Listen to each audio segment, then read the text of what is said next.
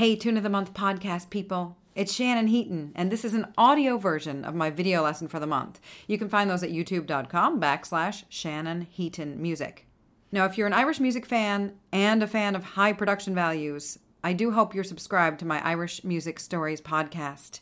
That's my show about traditional music and the bigger stories behind it. And then I hope that this lo-fi lesson can also be of use.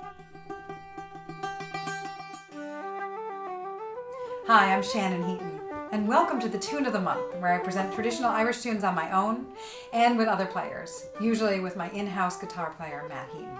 For 2020, I'll play through common session tunes with a few of my very favorite musicians, and then I'll head into my studio to break the tunes into bite-sized phrases for learning.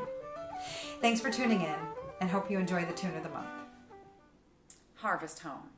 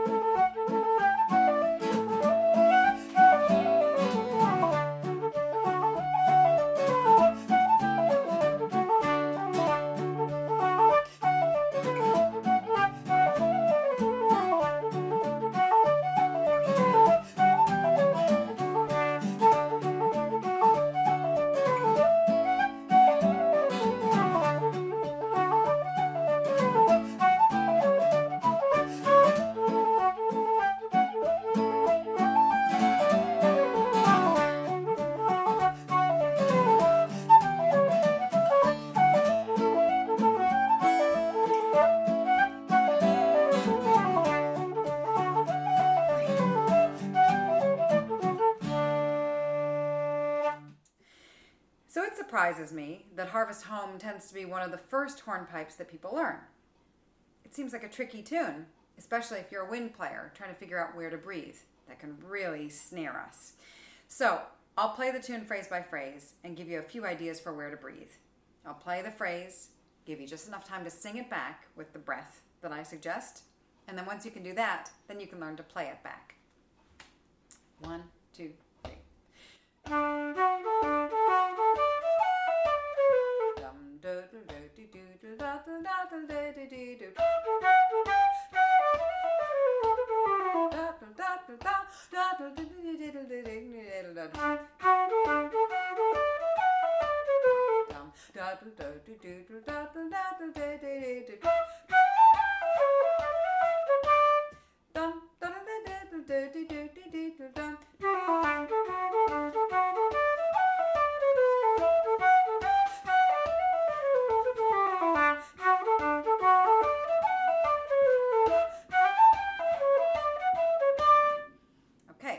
B part.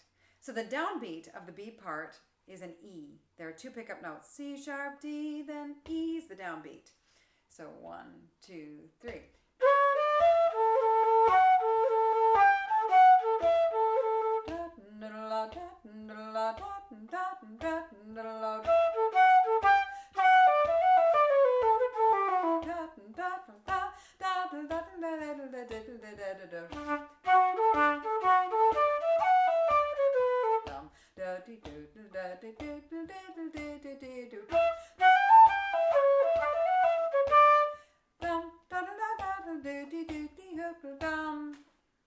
If you find that first phrase to be too long, you could break it sooner.